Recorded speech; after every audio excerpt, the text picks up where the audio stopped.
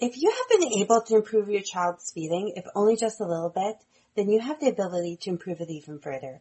If you have been able to schedule your doctor's appointment and present the situation in a way that you felt heard, then you can be heard again. If you have been able to go to that testing appointment and rule in or rule out a medical condition, even though the test took longer than expected, or even though it was on a bad day, then you can do it again. If you've gone to a feeding therapy appointment and your child improved, even if it was just for this microscopic bit, then you can go to a feeding appointment and also get some kind of improvement. What I want you to focus on is fear. Here are some quotes from fear. This is the fear talking. Fear says, what if there's not much more that you're able to do? What if the rest of the feeding therapy appointments will go poorly? What if the next step will lead to some kind of unforeseen complication? What if that new food has an unlisted allergenic ingredient and your child has yet another allergic reaction? What if your child is destined to have difficulty with feeding for years or decades? What if the medical reason behind the feeding difficulties is so rare that no one will ever find it and be able to help you or your child?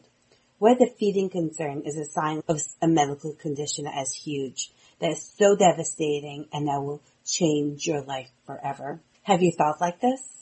That there's not much more that you can do to help your child? That things are just overwhelming? That is a waste of time for you to keep trying? That there's no use in trying because things are really not going to go your way?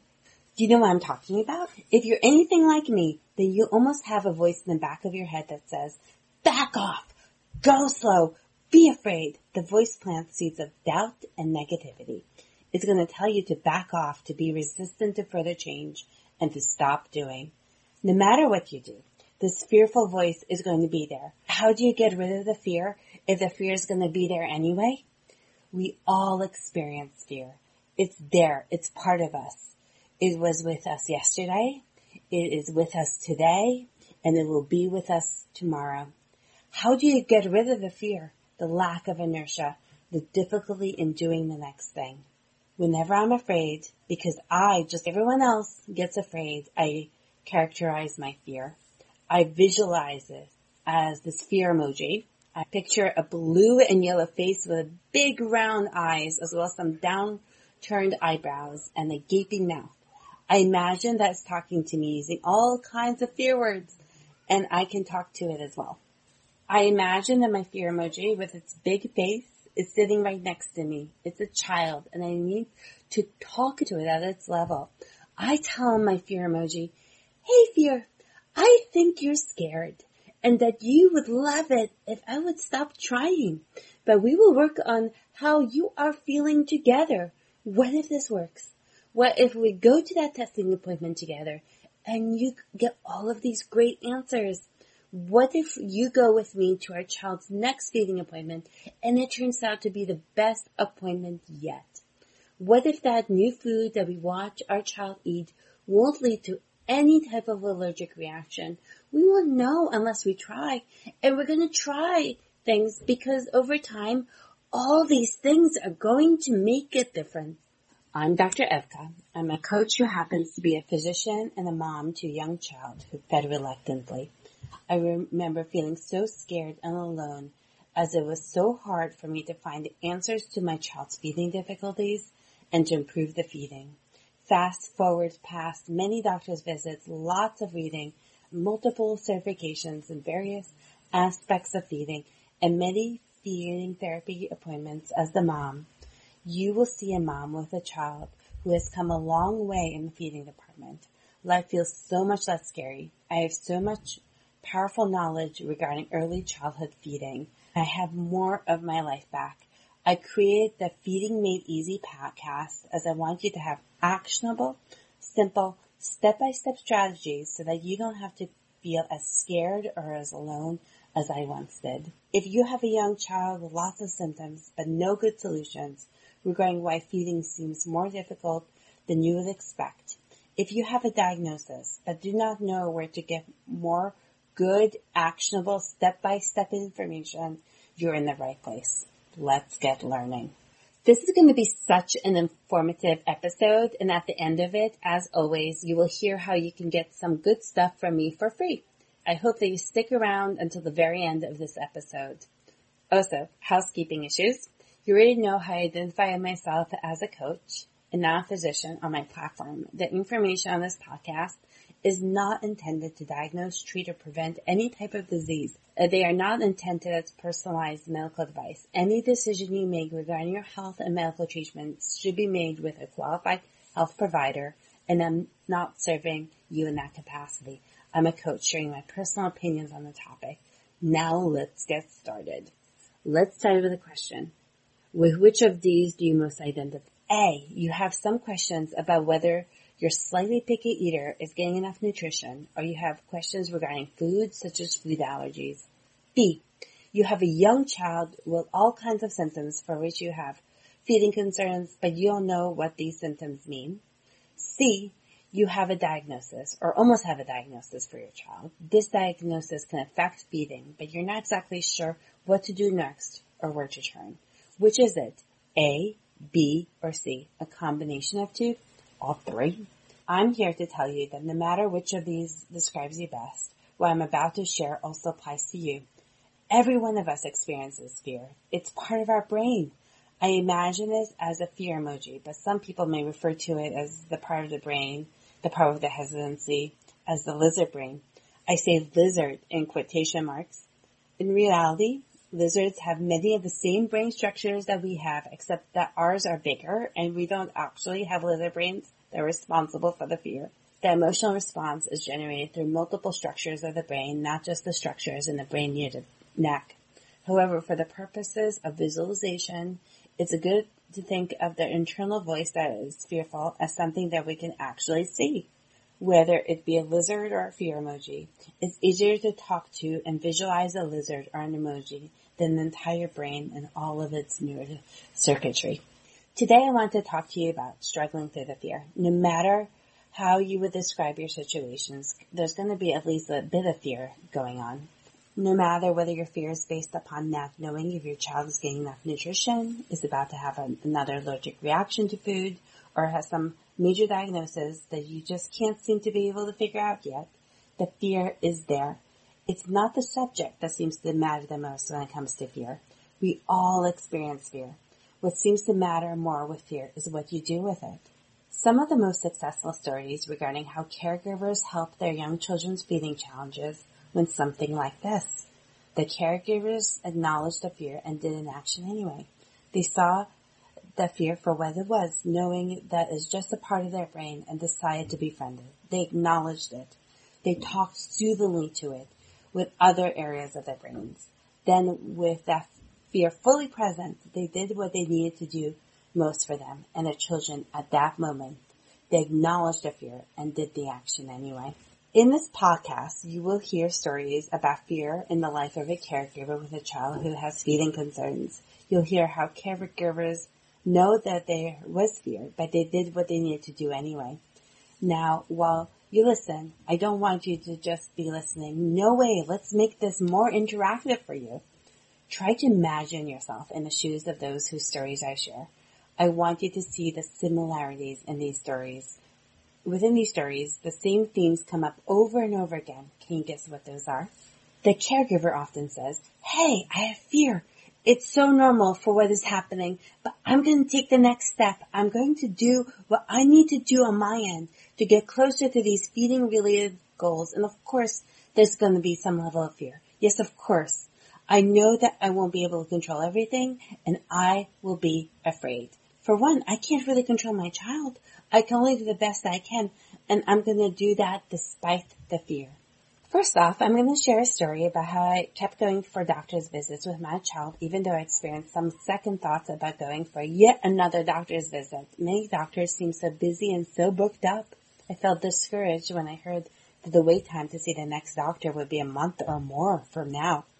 I feared that the doctors, who were so busy, when they saw me and my child, would not really spend the time listening before they had to go to see the next patient. After all, many doctors have only 15 minutes to see a patient, maybe 30 or more if there's a new patient evaluation. I remember going to some doctor's visits where I felt rushed with my child. I left with more questions than I came in with. And I am a doctor. By the way, I love doctors. I'm one of them. I feel for them because many really don't have that much control over their schedule. Someone else, perhaps a hospital administrator or a practice owner, seems to have more control in many situations. They're really trying to do the best they can within the time constraints that they're given. Also, even though I'm a little embarrassed to share this at some point, I just started thinking that the medical knowledge base for feeding challenges in small children was so small compared to the knowledge base in some other fields of medicine. For instance, we now have all of these sophisticated tools that can look at our eyes. If we need eyeglasses, these tools can get a rough estimate of our prescription even without us having to say anything or do anything. We don't even have to look at an eye chart. Not so with children who have difficulty feeding or where you have concern about what foods they are able or willing to ingest. If you ask a doctor for a medical explanation as to why it's so hard to get your child to feed, there's often no perfect answer and no perfect test that will give you the answer. Given that, I truly wondered what else another medical appointment or another appointment with another healthcare provider could add. I know the field has to become much more research, and it's one of the things I'm hoping to do within my platform, bring more to the field, help all of us who have a young child with whom feeding seems hard or we have concerns about food. In any case, I had fear that my child and I would go to yet another doctor's visit and be given the same answer. We really don't know. In spite of the fear that we would go for a visit only for there to be no new answers and no new solutions, I still made appointments for my child anyway. In the process of not giving in to my fear and going for these evaluations anyway, I met doctors who really listened and who cared. We eventually were able to get appropriate evaluation and testing that made a big difference in terms of the diagnosis.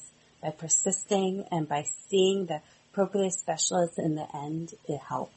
That's the thing. Having a child with feeding difficulties can result in you having to do things as a caregiver that you might not otherwise be doing. Feeding challenges or challenges around food in your children can take caregivers out of their comfort zone. As just one example out of many, this includes having to find time for medical appointments or therapy appointments by fearing, especially in 2020 with the current worldwide pandemic, will COVID-19 be there? I know that COVID-19 can possibly be caught anywhere, not just during medical appointments, but just about everywhere and anywhere where you can take your child. However, there's always a fear around COVID-19 for many people. Another fear is the fear of knowing that medical bills can be expensive and not knowing how much the next bill will cost. That fear also includes having to keep a bag in your car for either visits to the emergency department, to the urgent care center, or to the doctor's clinic, depending upon your child's symptoms. It includes the fear of not knowing when the next time will be when your child develops symptoms. There are still many opportunities for fear to keep its ugly head when you have a young child with feeding challenges or challenges around food. Fear can be paralyzing. Here's something that I learned regarding the fear. In the past, I was able to have great visits with doctors. I was able to get closer to a diagnosis. I was able to get just the right feeding appointment for my child. I was able to introduce that new food without my child having an allergic reaction. I was able to get my child to grow. I was able to do these things even though I had fear at those moments too. That fear of another allergic reaction, another poor feeding day, another moment of stunted growth, another day of not knowing the medical reasons for the feeding difficulties, all that fear. That was just my lizard brain, or my fear emoji, trying to keep me in my comfort zone, trying to tell me not to try so hard even though this is my child. This is while other parts of my brain were saying, hey, I'm going to do everything for my child. I would walk to the ends of the earth for my child. However, the lizard brain, or my fear emoji, just wanted to stop me in my tracks, despite what the rest of my brain was saying. I still had fear. I also learned that every time I do something new, every time I have a frustrating day, every time that the day doesn't go as planned, I get back to my lizard brain, or my fear brain react. I've gotten used to the fear. It's a part of me. It's a part of all of us. When this fear emoji, or lizard brain, starts talking to me about all of its fear, I stay present with it. I take 3 deep cleansing breaths. 1, 2, and 3. And I tell the lizard brain, I acknowledge you. I know that you're feeling scared, overwhelmed, like you want to flee the situation, like you just want to give up, and so on. I'm going to be present in this moment with you, and I'll allow myself to feel what you're telling me. However, then I give myself right back up. I write a to-do list of what I need to do. I create a step-by-step plan. Then I put it on my schedule. Yes, I need to put it on my schedule. If I don't put it on my schedule, then it just stays on my to-do list. I haven't allocated a specific day or time to it like I would if it was on my schedule. I need that schedule.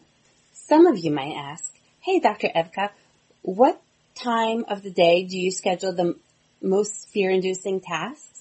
I think that's a great question. And I am reminded of the Mark Twain quote, if it's your job to eat a frog, it's best to do that first thing in the morning. And if it's your job to eat 2 frogs, it's best to eat the biggest one first. I schedule for first thing in the day an action that I know I'm not going to necessarily get the most pleasure out of. Yet once it's done, that activity will no longer be hanging over my head. By just doing that thing that I at least want to do that day, I no longer have to do it. As soon as the action is finished, it's done. I no longer have to worry about starting a food trial. I've already started that day. I no longer have to worry about what will happen if I try this technique at home that I learned during feeding therapy because I've already tried it. The thought of a green, big, slimy frog is no longer lingering in my brain once it no longer has to be. And I can then put my energy into the next thing that I have to do that day. Plus, I think it's a nice start of the day to be able to pat yourself in the back and say, good job, you did it, despite the fear. Little by little, through action, things happen. However, for things to happen, action needs to go in its place. That means that you acknowledge what you're feeling and do the next best thing anyway. Sounds like a popular quote in one of my child's favorite movies, but you must go on and do the next right thing. I'll let you ponder that one for a while. In the meantime, I'm offering free stuff with my podcast. Head over to drevka.com. That's Dr. E as in eating, V as in variations, K as in knowledge, A as in action.com. I've also cross-linked the website named feedinghandbook.com to it. Typing feedinghandbook.com should get you to the same place until I figure out which name will be more prominent. Remember that this is one of the very first podcasts and I'm still trying to figure all of this out. In any case, for the free item, check out the transcript notes for this podcast on my website. At the end of them, I have included a worksheet for you regarding actionable steps you can take if you encounter so much fear. I know you have what it takes to acknowledge your fear and do an action anyway. I know this because you have taken fear or hesitancy or trepidation and done something with them before. Not just in the feeding aspect, but also in other aspects of your child's life. For instance, your initial reaction when you had to clean your baby's pee or poo may have been to freeze or run away. But you persisted. You did that job for yourself. Or you found somebody else who was willing to clean the pee or the poop for your child. Oh, bless that person if you found someone. Anyway, if you do those things, you move past your feelings on the subject and into action. In the same way, you can do this again. Also, just a reminder, I want to be your guide on the journey of having a child with feeling challenges or concerns centered around food. I want to know how best to serve you. If you are listening to this in the fall of 2020, just as the very beginning of the Feeding Made Easy podcast on my website under the Work With Me tab, let me know what topics you would like me to cover and whether you would like to have me talk on your podcast or vice versa. I want the world to know about our shared experiences. Thank you for spending another moment with me. Thanks so much for joining me today. I'll see you next week. I'll be here, and you can be wherever it is that you happen to be on the planet. I'm looking forward to our next interaction. This is Dr. F and the Feeding Made Easy podcast.